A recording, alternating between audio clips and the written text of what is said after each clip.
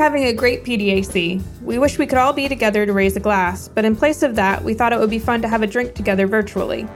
Today, in honor of our 10th episode of On the Rocks, we're here live with some of our past guests: Phil Hopwood, Tom Albanese, Miranda Werstiak, Danielle Spethman, Frank Mariage, Chad Peters, David Cease, Jim Culver, and Drew Craig. This amazing group includes experts in mining law, AI, sustainability, seabed mining, investing, and more. Thanks for joining us live as we chat on the rocks.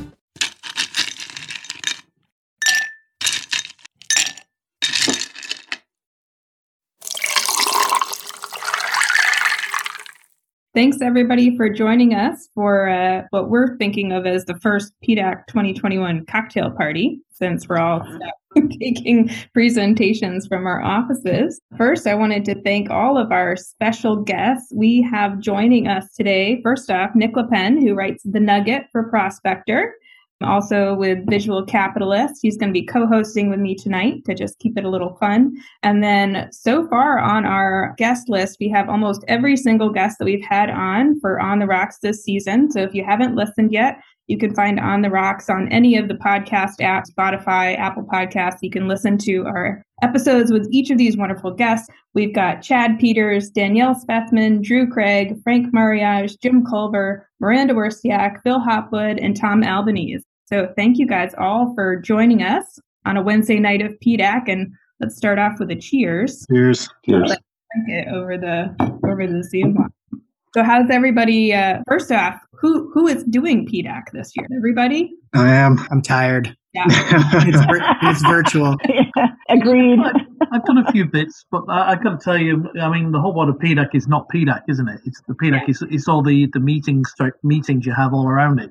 Pretty hard to do when we're in kind of like lockdown situation. Well, if there's a point system now, so you can collect points for downloading stuff. I don't know what my score is at, but I don't know. It's a little bit different. You know, they can actually track if I'm awake or if I'm there. So it's a bit different. Yeah. And let's not forget that a year ago, the article that started it all, that one case at PDAC, it was a Wednesday morning and I get to my firm at Fasken, and obviously Fasken's got a really big contingent present at PDAC. And then I start getting a call from Human Resources. Hey, Frank, how you doing? How you feeling? 2 hours later, Frank, how you doing? And 2 hours later, I get a call from my managing partner. He said, Frank, go home. Come back in a week. And then everything shut down the day after. Well, and you had one of the last parties, right? I mean, several of us were there at you guys had a reception at PDAC last year, earlier. Yeah, it was a Sunday night. There was probably a good 500 people there. Yeah.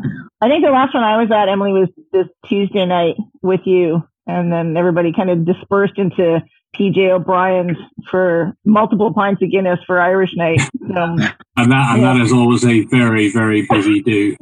Everybody's packed into that one. You know, there's no space to swing a cat in that one. So and the lovely Michael Power at the door, making sure everybody's behaving reasonably well. They were telling everybody to do like the fist bumps or the elbows, right? I remember laughing about it at the party. I wasn't taking it super seriously at the time. How times have changed, because we even had actually, Jim, we had an analog and prospector like cocktail party, right? A On the Rocks whiskey party to kind of launch and show off prospector for the first time too. So it was last time I think I traveled. So it's been a long year. But Emily, to your point, last year I remember walking the halls, and you'd go up to see people or clients and friends, and you'd start off with the no go, and then finish with a bump. You didn't know. Yeah, it was weird. Yeah, an elbow. Really weird. I was on a panel last year, and one of the guys on the panel was from BHP, and he flat out refused to go within 3 feet of people, and he said, "I'm not shaking your hand. I'm not we're not doing it." And I was like, "Oh, okay. So are you going to sit at the far end of the panel?" But he said, "Nope, haven't shaken anybody's hand. Haven't." So where I was running around hugging people and shaking people's hands. So. Well, but in the meantime, though, I mean, both Chad and Danielle, you guys have both been out in the field. And Drew, you guys have been out doing work in this crazy environment? Yeah, we're lucky. Our whole team lives in Nevada, so we don't have to travel. We bought a camper and pretty much camped at the site for 4 months last year, pretty much to avoid staying in hotels, eating in restaurants and stuff. So no one got sick. We were able to keep working, so it worked out good. And we were lucky. We're lucky because Northern Ontario had very few cases. Mm-hmm. So if you traveled from the south to the north, you tested before you went. The hotels, the motel where we stayed, the maids don't come in. They stay outside. They pick up the garbage. People wore masks. Yeah, no, we were very fortunate. And drilling happens outside. Our work happens outside. So our team is local. So there was, they were fine. But I would remember leaving the PDAC. We were in the core shack, and they had handed out all of these hand sanitizers. The people who were in the core shack. Everyone was gone, and all I could see up and down the road was hand sanitizers. So I went and I scooped as many as I could, not knowing that it was really going to be as real as it was the day after. And hand sanitizer was all of a sudden a hot commodity. I had a bag full. Oh, look at that. But anyway, it's incredible that the year's gone by so quickly. I think we're starting to see some sort of suggestions that things are potentially going to open up again. So, I mean, I made it out to Zambia back in October last year for the 10 days and covered a lot of ground in the country. And they were pretty relaxed about things. We washed our hands, used a hand sanitizer. We were on big planes, little planes, in the back of a truck, in planes, trains, and automobiles type thing. And interesting, I had to get the test to get out of the country, even before getting back to the UK and then filling in all the paperwork and stuff. So I think we're headed in the right direction. I think for isolated groups that can just get in an RV and crack on and do their own thing, if he happens to be on home ground, so to speak, I think work will still progress. And let's face it, there's plenty of expats out in various countries around the world who are already there at varying rates of success with the vaccination program. But this is the new normal. This is something we're going to have to deal with for at least the next couple of years. But at the same time, I mean, because you're based in the UK, aren't you, Drew? Yeah. Yeah, so which is like powering through, as is the United States, notably, is powering through its vaccination schedule. But then you've got like Australia, over my shoulder, you can see that, which has effectively locked itself out of the rest of the world now in terms of, and will not have vaccines until the latter part of the year. And so West Australia is basically seceded from the rest of the country at this stage, it appears. And then we have Canada, which is, when are we going to get our vaccines here? Maybe by July or August, more likely September. Coming to Florida. Mexico's probably worse than any of those. Yeah. So it's going to be very different. I think it's going to be different schedules of opening up and the like and making do. But I don't see any real opening of international travel until maybe, if we're lucky, October, November this year. Yeah. Of course, the good news is that you can do things that you used to do by traveling over Zoom. We've made 2 acquisitions this year. Mm-hmm. We probably would have only done one had we been able to travel. We couldn't travel, so you might as well do something. We made another acquisition. True. Yeah. I mean, we marketed an IPO with same thing. We did an IPO. We thought we'd have to do a $50,000 roadshow, and instead we've closed it in 3 days over Zoom and saved a ton of money. So, yeah.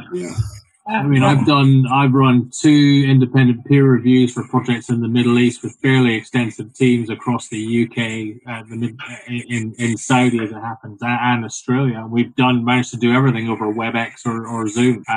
It's been required a little bit more thought in terms of how we get the data and information out to everybody. People were getting wrapped around the axle about, oh golly, you've not done a field visit, you've not gone and kicked the rocks. It's like, I don't need to kick the rocks. There's oodles and oodles of information here. We don't need to worry about that, and had some very successful reports. So I think we're headed to a new way of going about doing business, and with all these digital resources out there, these virtual tours, and just there is so much data available. You can sort of have this sort of almost a digital twin to go and visit. The biggest problem we've seen has been regulatory, in that the agencies that you need a permit from or you need a sign-off, nobody's there. Nobody's working. That's true both in the States and in Mexico. Yeah. And it's true in Canada. Yeah, just right? Yeah, look, I think we're making it all work. But boy, it's good to get together with teams every once in a while, because you get a room full of engineers that aren't in the same room. At the end of that Zoom meeting, they sort of go off in different directions. So it's harder to keep people aligned when they're thousands of miles apart. Yeah. So to be fair, a room full of engineers is problematic. on any given day. Yeah, we've actually managed to do due diligence on 2 projects one in Mexico, one in South America, by just utilizing teams on the ground. And it's actually worked very, very efficiently and smoothly. Just COVID protocols on site, 2 days and done. A couple of, geologists, an engineer, and a metallurgist. I'm actually amazed how smoothly those visits happen. And it's all being coordinated from Toronto and London. And my CEO's in Paris. So we've just had to adapt. The team's not the biggest fan of Zoom meetings, but we're actually getting things done remarkably. But it is right. You're right, Tom. It'd be nice to get on a plane and go to Paris for our monthly team meetings.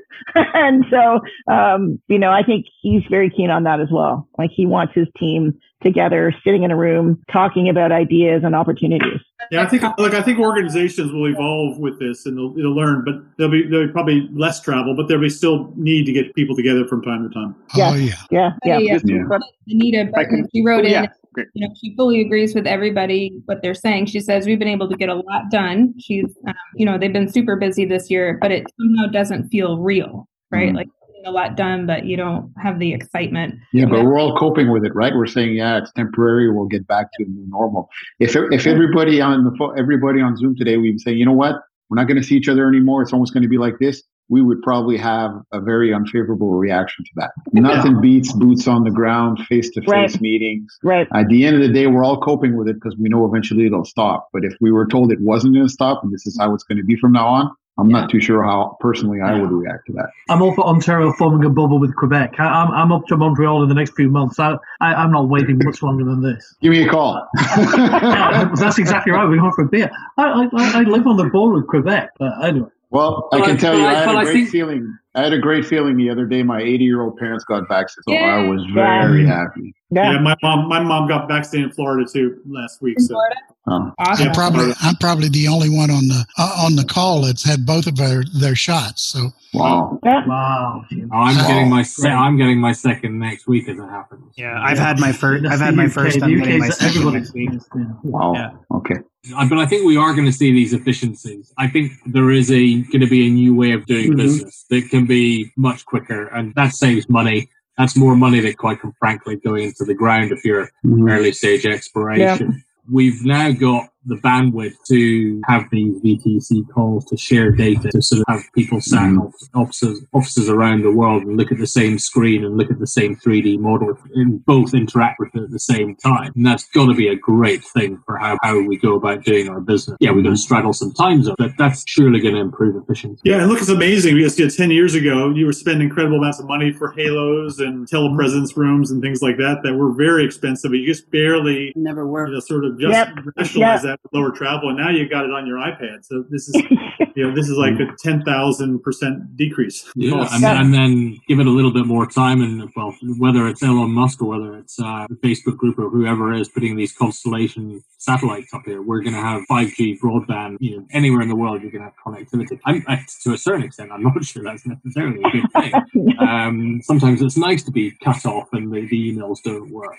For some of the big data that we're generating now with all the systems around it, the mine monitoring systems, certainly for the ESG and that side of things, again, that can only be a good, provided it's managed. All right. Well, with that, cheers to the COVID part of the talk. So we could probably go on all night. Right? Stay safe, and all stay safe, please. So. Do you think we're headed for a new mining super cycle? No, for sure. So look, I remember getting asked that question back in 2009, 2010. Exactly. And I just want to say that at the time, I was actually saying, I don't think this is a super cycle. This is a secular shift. And I think we're still on that same secular shift. And this is the 2 to 4 billion people that actually want to live like Americans, Europeans, Japanese, and everyone else. And they're just consuming more. And what we have now is sort of a turbo boost in that secular shift with this EV conversion. And I think we're going to see, even for the mining sector, because of ESG and everything, it's going to be harder to get new supply out. So, it looks really good, but I think this is just that continuation of the trend that's with us for 20 years. We're going to have highs and lows, and, highs will be higher, the lows will be lower, but, it looks pretty good from the fundamentals. Yeah, I don't think it's going to be as speculation driven as like the last one, kind of the last down cycle. Like, what about SPAC? Yeah. Can you hear me? Or? Yeah. No, I'm saying, what about SPACs? They're pretty speculative. I mean, this is this has got sort of hyper speculation coming, just starting. I mean, a year from now, this is going to be frothy. Have you seen anybody in the mining sector using a SPAC? You're seeing them come through, yes, yeah. There's a couple. There's been a couple, yeah. There was one just launched the other day. They've raised $300 million, and they're going after at least a big project in West Africa. They've filed the listing, and it's ready to go. It's run by the former head of some platinum mine in South Africa, so that's the first one I've seen. And then there's also Deep Green as well. Yeah. They're going to be going through a SPAC as well. So Nick, real quick, can you explain for those listening to the podcast who may not know what a SPAC is? Can you explain that? I briefly can. I'm not no expert at it. I just kind of briefly reviewed it. It's just like a short circuit way to listing. It was used to use, it was kind of a technique or a way to list something super speculative or dodgy in the past. But apparently some people have figured out that it's a very convenient vehicle. Now it's just a kind of a particular type of listing, very low requirements in terms of disclosure. I'm still kind of learning about them, but it's just an easier way to list. It's almost like the Venture Exchange Capital Pool program where you can kind of... Yeah. It's like I have a great idea, and soon enough I'll tell you what's going to happen with all that money. Anything with these at Fasken? Are you seeing this on the legal side? Yeah, well, obviously, to Nick's comment, you think about the CPC program, right? Because, I mean, a bunch of juniors have listed that way. It's still a burdensome program because when you get your acquisition, you still have to disclose it, and you've got a lot of requirements. So it's not a walk in the park, and we're starting to do SPACs was more common in the US. Toronto on the TSX didn't really take off when it was launched, but we're seeing more of those this year, and I think we're actually doing right now, 2 of them. Not necessarily related to mining, but so it's starting to take off. Starting to get some wings in Canada. But here's the thing, though, with when I read about SPACs, and I actually know some ex-cannabis people who got involved with the United States in a similar thing as well with SPACs. It's a bit like the Bitcoin thing, like the risk that goes with it and the worry that goes with it as well. And one of the biggest issues that I see in our cycle right now, in our sector right now, is the lack of real new investment coming into it still, even now, as some of you heard me say before, Eric Sprott is not a new investor in mining. And that's one of the big killers that we have right now, is where we get a new, and that's one of the reasons why I think we're actually where we are in our cycle right now, is the lack of investment in mining. For a number of years. Silver, people were literally changing the names of their companies to get silver out of the title, SSR Mining, Silver Standard Resources, things like that, changing so that we're not really a silver company anymore. Now, people haven't been investing in mining for years, and supply and demand, funnily enough, that's where we are with copper, for example, right? And if there's one thing that's going to scare away investors, if they see mining SPACs and people getting into funky new investment vehicles for mining, and some of those will go sour, it'll scare people off as well. On the panel recently, we were talking ESG. I pray for the day when we have more professionalism in this sector, just in general. Not at the big side. That's fine, but especially in the junior sector, where all those speculative investors are, all the day traders are, and all the rest. It's like it still is the Wild West, and we will never get the levels of investment that we need in this sector until people can see that they can make money, and it will be. It's not just that speculative. They can make money with a reasonable amount of returns on a regular basis. If we can do that, then we've got people in. But there are companies that do use the kind of junior model to build and develop companies. Like it's a model that Ross Beatty has used very effectively. Like even Rui Feng with Silvercorp as well, and even more recently with Richard Werke and Arizona Silver, and also with Solaris Resources. It's an effective vehicle to raise capital, put an asset in, and if it's a legitimate asset, they're doing the legwork that you did all this work before you list it. 3 years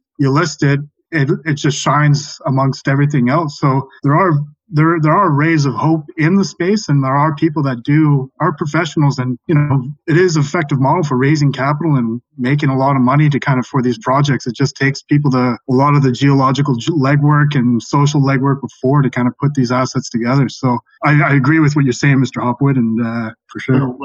It's funny because let's not forget, I'll give you an example in my jurisdiction, Quebec, right?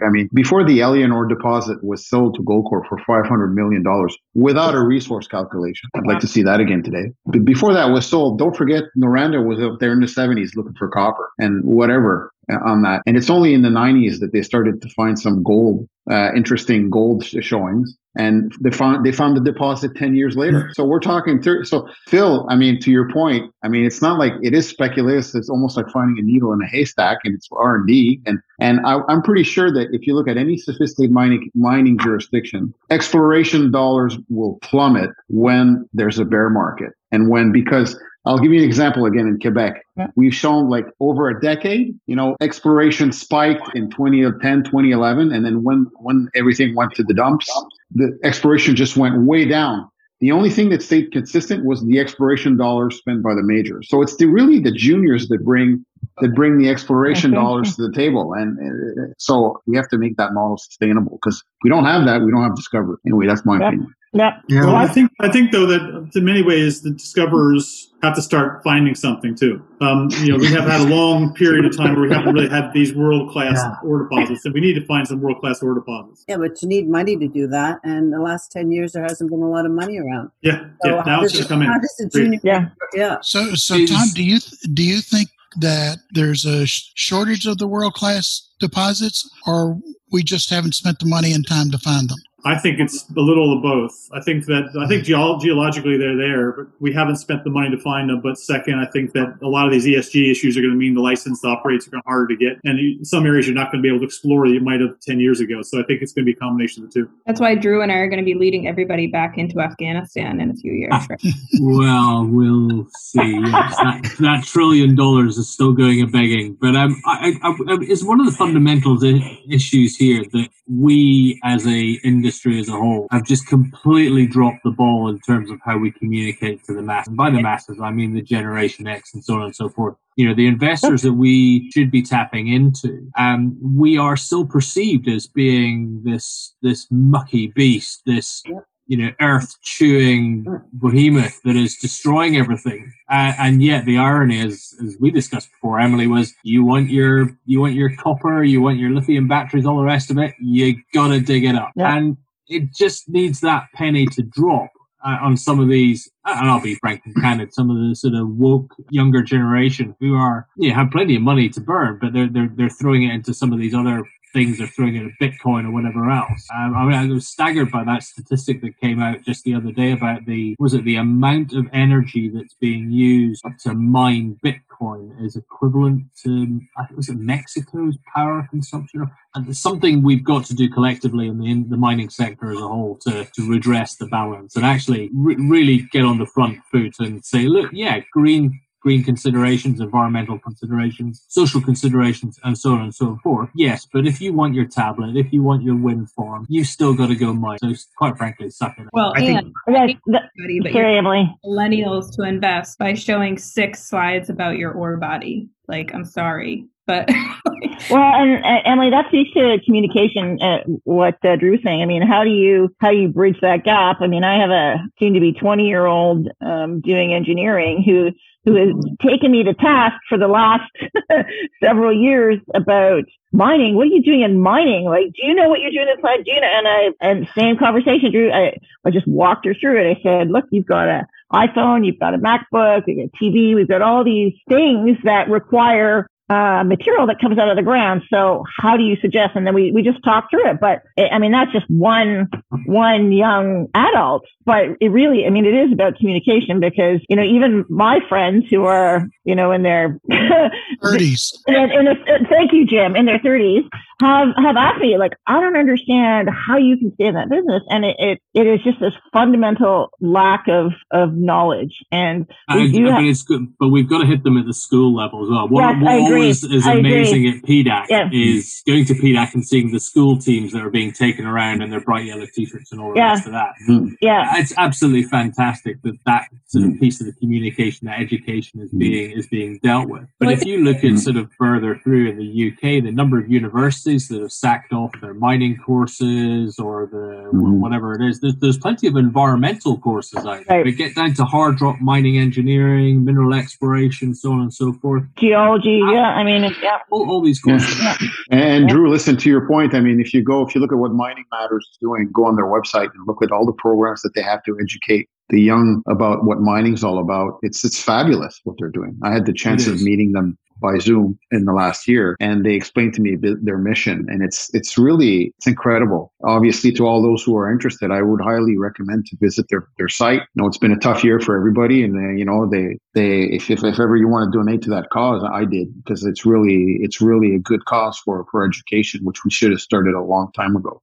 Yeah. Those who don't like us have done a much better job in communicating than we have. I agree with what Drew was saying there about educating and all that kind of stuff. But I also think that the young investors are going to come to the mining space there's a lot of distrust of the old generation and all that right now. And there's a lot of folks that have made a lot of money off Bitcoin, GameStop, all this stuff that's going on. But when all that stuff settles down, that same distrust for monetary policy and the governments and all that still going to exist. And those folks are these young groups, they're educated, they're starting to understand the money that can be made in these areas. I think you're going to see a huge move into the precious metals from the younger group. It's going to take some time, but they're going to realize over time that they can make a huge amount of money, and going into gold and silver and all these commodities might be the best way for their store of value once the Bitcoin craze kind of slows down a bit, if it does. And I think the challenge that we have is, especially with the younger generation, is we have lost the narrative around mining. Like, mining and geology are fascinating stories, and there's so much adventure. I mean, I'm looking at all of you. I know all of the crazy places you all have been while being in the mining industry, and I know a lot of the stories we won't tell over Zoom, but I know I've heard at a bar, a drink, right? I mean, mining is a fun industry that is attractive to people who like adventure, who like to be outside, excited about the environment, right? I mean, like, that's actually the people that are in our industry, and yet we've got this reputation for being like boring and bland and all, excuse me, gentlemen, but old white guys. But that's not really the truth when you look at the industry globally. Maybe on boards or the C-suite, that might be what the representation looks like. But to work in mining, you can travel all over the world and I've certainly done a lot of crazy shit. So, I mean, it's really different than people think. But we've got to tell that story, and you don't tell a story with data, right? You tell a story with story. And I think that's what we miss. We hit people with, and you have to have assays, you have to have ore bodies, you have to have all the data, but you've also got to be able to tell the story. With your experiences. It's all about your experiences, right? I mean, that's the narrative, is where you've gone, who you've met, what you've done. I mean, the data will always be there, but it's your experiences that really bring the whole industry to life, really. Yeah, I agree. That's what we got to show that attracts people into the industry. I think also we should do a better job of showing how our sector, mining, is an enabler for that Generation Z economy. The e-vehicles, all things. And so, I keep telling whenever I talk with people, I'd like to see pictures of open pits on brochures, but we actually have to show pictures of the products that we produce: solar panels, computers, iPhones, cell phones. Yeah, we need motors. We need to show that this stuff is needed for you to live the good life you want to live. Well, and I have an interesting point for my friend Frederick Warburg from Bowdoin. Frederick wrote in to clarify. He's a private wealth management expert. Cryptocurrencies are considered a commodity, not a security, by the IRS, which I did not know, which is very okay. So does that mean they're regulated by CFTC? I don't know. Frederick, do you know? Fred? He said by the IRS and the SEC. Oh, okay. Yeah. They couldn't be a commodity if they're regulated by the SEC. Maybe I misread the... I'm joking. Frederick just responded with a question mark. So I think they're making up the rules as they go. Yeah, that's right. Yeah, I'd like to know where you go pick it up. Probably no regulatory agency wants to regulate them. They want to stay far away. I keep my money in Pokemon cards. That's pretty much what I do. If you want inside the millennial mind, that's where my mind is at. I'm all in on that right now. Rookie Charizard. There you go. Yeah, What about that's like, there were all these articles like 2 weeks ago about people making huge amounts of money by investing in like all these fancy sneaker collections. Like, how do you convince somebody to pay that much for? That's a whole nother conversation. But that's that communication. Cool. That's why, because it's cool. That's what you have to do. Show it cool. Like, speaking to what Emily's saying is about the adventure stuff was, I didn't like mining until I finally got to go visit a mine site. How I was introduced to the industry was a bunch of kind of pretty slick guys on in Vancouver, not the best introduction for a millennial generation. But the more I got to learn it, like, it is what it is. Like, and that's what I'm trying to do with Visual Capitalists, is we're trying to kind of break it down and show those individual, it's in your hand, it's in your car, and it's everywhere. And eventually it's going to happen. Like, it just takes time. Is it that people are investing in it because of the technical aspect of Bitcoin versus they don't think mining is technical, right? And is it at some point, electronics and stuff, if we don't open up more mines, everything will just become incredibly expensive to where people finally get it, right? I mean, that's... Yep. But mining's not cool right now. Like, that's the thing. Like, I think Bitcoin is cool. You ask anyone, I own Bitcoin, that's a conversation starter. You say you own a miner right now to a younger person, that's not going to get traction. So there's a big part of that is just perception, I think, too. But part of it's the story. My friend Beth, who invested in Prospector, was my first check for Prospector, and now is an investor in Analog through the acquisition. Like, tells me all the time she loves to go to lunch with her friends and like, so what are you up to lately? And she's like, I own part of a gold mine in Sinaloa. Like, I mean, part of it comes down, it's not cool, but it should be cool, but I've always been a nerd, so what do I know? I think it's cool, and like, I think that ownership aspect is definitely a part of it, and it's sometimes why I question whether some of these things should be even in the public market, is because too much of the dog and pony show happens before actually anything gets built. So it gets uncool before it's cool, kind of thing sometimes. Well, and that's maybe the other thing I always tell people that's different about mining is you can literally pick up the phone and call practically any TSX listed mining company and get to at least a VP, if not the CEO, right? Like, I mean, it's such a small world in a lot of ways that, like, if you want to really feel like you own part of a company by buying in, mining is one of the places where you can really do that. I mean, you really know your shareholders and people really get to know the management team. And I don't know, I think that's a differentiator that we don't focus on so much in the industry. That's because they're so desperate for investment. They'll take your phone call. Will you have your watch at the end of it? I don't know.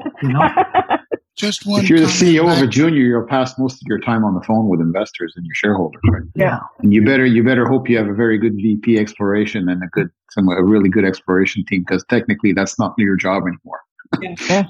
Danielle, Chad. Danielle's nodding. Yeah. Just comment back on the SPACs. If you take a SPAC and you put a mining asset into it, by the time the mining asset goes into it, 33.33% of the funds have already been expended. Wow. So that tells you part of why it's so hard for the SPACs to actually make it. Yeah, no, that's definitely a huge thing, is by the time, all the value has kind of been taken out, and the rise of royalties as well. If there's not much value left on it by the time an asset becomes cash producing, hopefully by then, if you still have the same shareholders, hopefully you'll get that share price appreciation. But people want cash flow, and people need that cash flow and a dividend. Like, it's just, I think it's definitely a bit of a problem, is by the time the value gets stripped out before.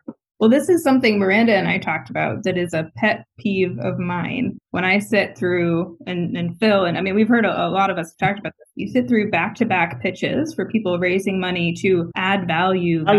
Right? Yeah. Like, and there, at some point, if you've got enough mineral to like mine it, process it, and sell it. Why not do that? Yeah. Well, no, and Emily, you and I talked about this. I mean, because the nature of the family office is to deal with near-term or producing assets, right? So we have the capacity to deploy capital, get paid back in ounces of gold, but we don't need to see 3 million or 2 million or 1 million ounces ahead of it. If there's a capacity and a will and understanding and to move it into production, it's certainly, obviously that is our focus, right? But it's also exciting, right? Like, totally. Yeah. I mean, yeah. You got gold coming out. Like, who doesn't like that? Like, that's a lot of fun. And that's something I want to put. That makes such a lot of sense. I mean, that by the way, that was also, I think, a topic that was covered in your podcast with Miranda, wasn't it, Emily? You talked about that. The junior exploration companies, the developers who are producing at the same time, maybe 40,000, 50,000 ounces a year, which therefore means they don't have to keep going back, getting capital raises every time they need some more money. That sounds pretty simple and straightforward to me. You can make a bit of money.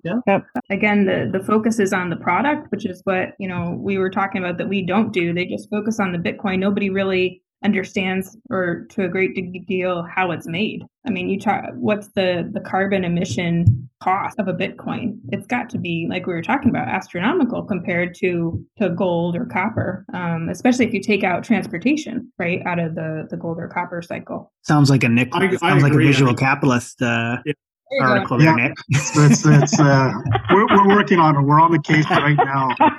I alerted the team about it, and they're working on it right now. It'll be out tomorrow morning. Okay, thank you. But I think that's a good point. I think you could probably figure out what the amount of electricity globally is used to produce gold. All the gold in the world right now, you could probably come up plus or minus 10%, what that is, and compare that with how much electricity is being used for Bitcoin. I suspect you'll find that more electricity is being used for Bitcoin in several orders of magnitude than gold. The mouth just opens. They can't comprehend that. The transactions too, if you want to use it to buy a cup of coffee, you're using a lot more power than that coffee consumed. And if people saw this, they'd become uranium nuts by tomorrow. It's just in terms of the energy output of your material, people kind of don't understand that a little bit about why we continue to use fossil fuels. Like there's these simple truths that kind of geology and minerals and material science reveal that is just not making it into the mainstream. That, if you just literally laid it out in a picture saying, yeah, you can get power 10,000 cars with a rock of uranium, that makes the case for mining just right there. It's not clicking in younger people's heads. I don't know. I'm trying to figure it out. But there's a reason why Bill Gates is heavy into uranium and stuff, like these different groups, right? Like they realize that for climate change and all that kind of stuff, the only logical way to reduce emissions is going to nuclear, right? You have to go to that kind of power source. You can't be doing solar panels and wind farms across the U.S. to try to power the country. But starting to see, Tesla is in lithium now, right? Several deposits. I think Apple and Samsung both got into cobalt to vertically integrate. So I wonder if that will help. I'm seeing a few more questions about why this disconnect. And maybe when they're integrated fully into a product company, then all the marketing benefits of Tesla and Apple and Samsung will trickle down to the minerals they're mining. Maybe Tesla just bought into natural gas in a big way. Oh, so we talk about vertically integrated companies, which I seem to recall was a fashion of the 1980s and 1990s. Well, remember that Tesla is moving all the coal companies were owned by the oil companies, and all the steel companies were vertically integrated with iron ore producers. And the 1880s. But Tesla is moving their operations from California to Texas, and they just bought a huge natural gas play in Texas, assumedly to actually supply their plants. Now, that probably includes SpaceX as well as Tesla. Well, we're coming up on 45 minutes, which has flown by, much like real time. Yeah.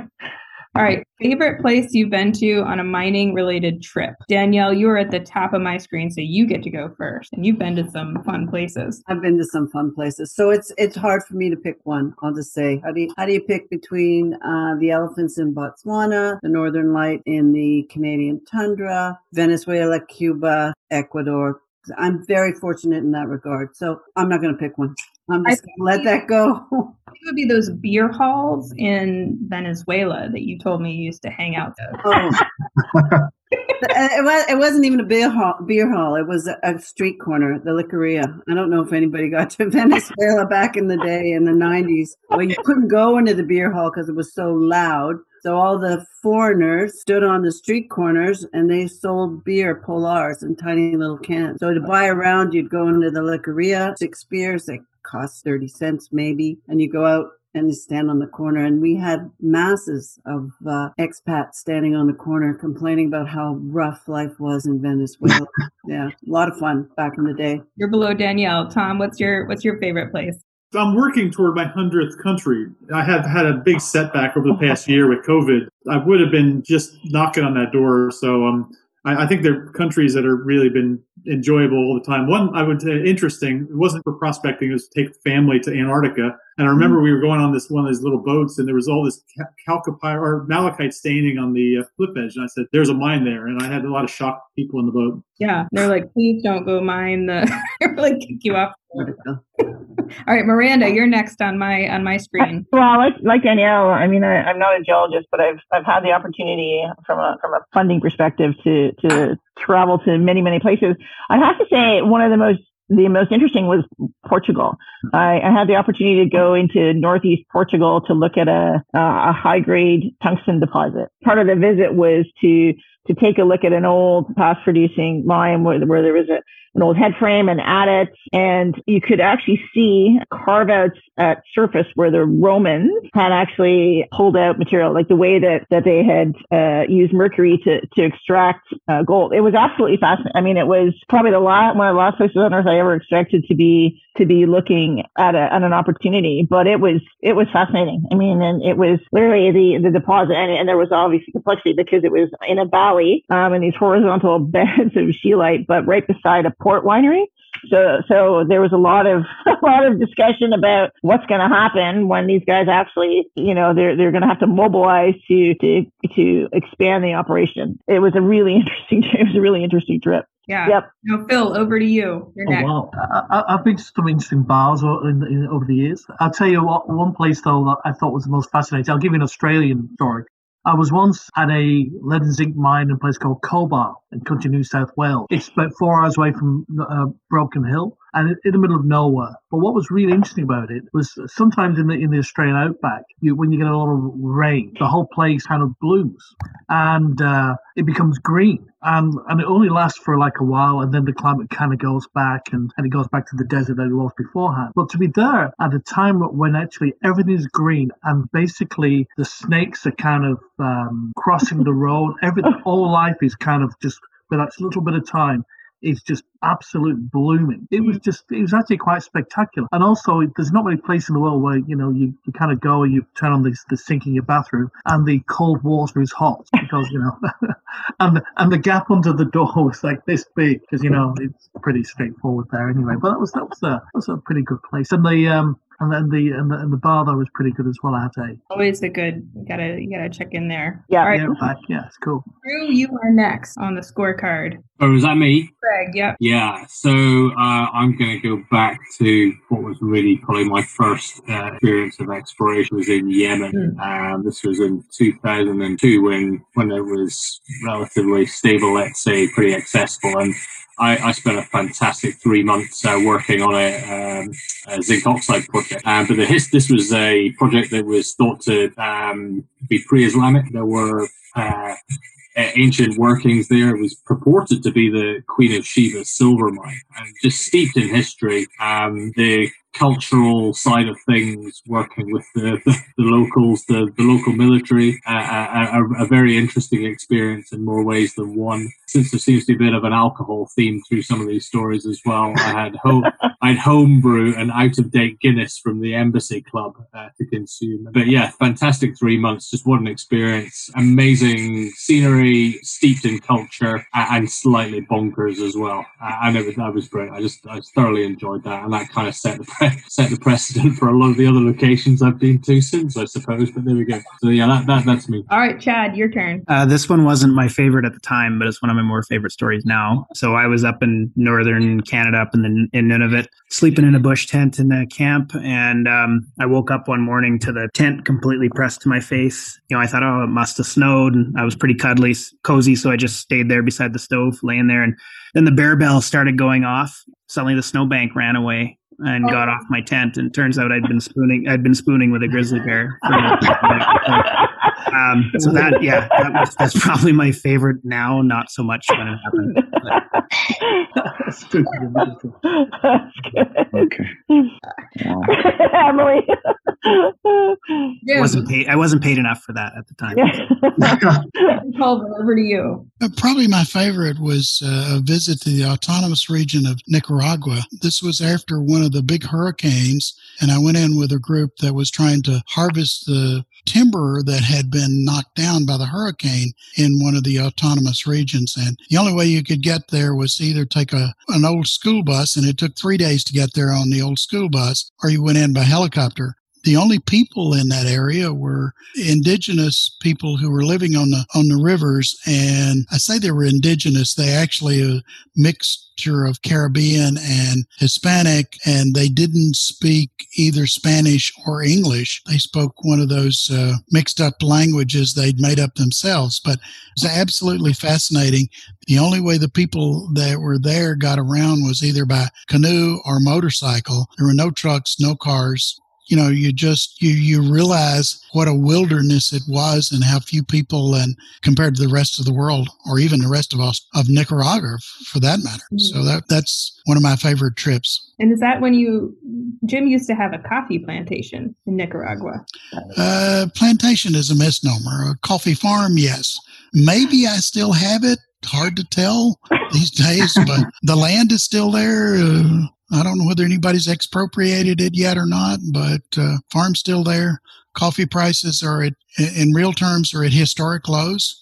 If you're paying $5 for your cup of coffee, realize that the poor coffee farmer lost money to sell that coffee to you. That's crazy. Yeah. We flew over a couple of the mining projects there in Nicaragua in getting to this timber project, by the way. There's been a lot of work in the mining area, but basically you have to get every project approved by the president. Oh, yeah. That's executive buy-in, Jim. Yep, that's right.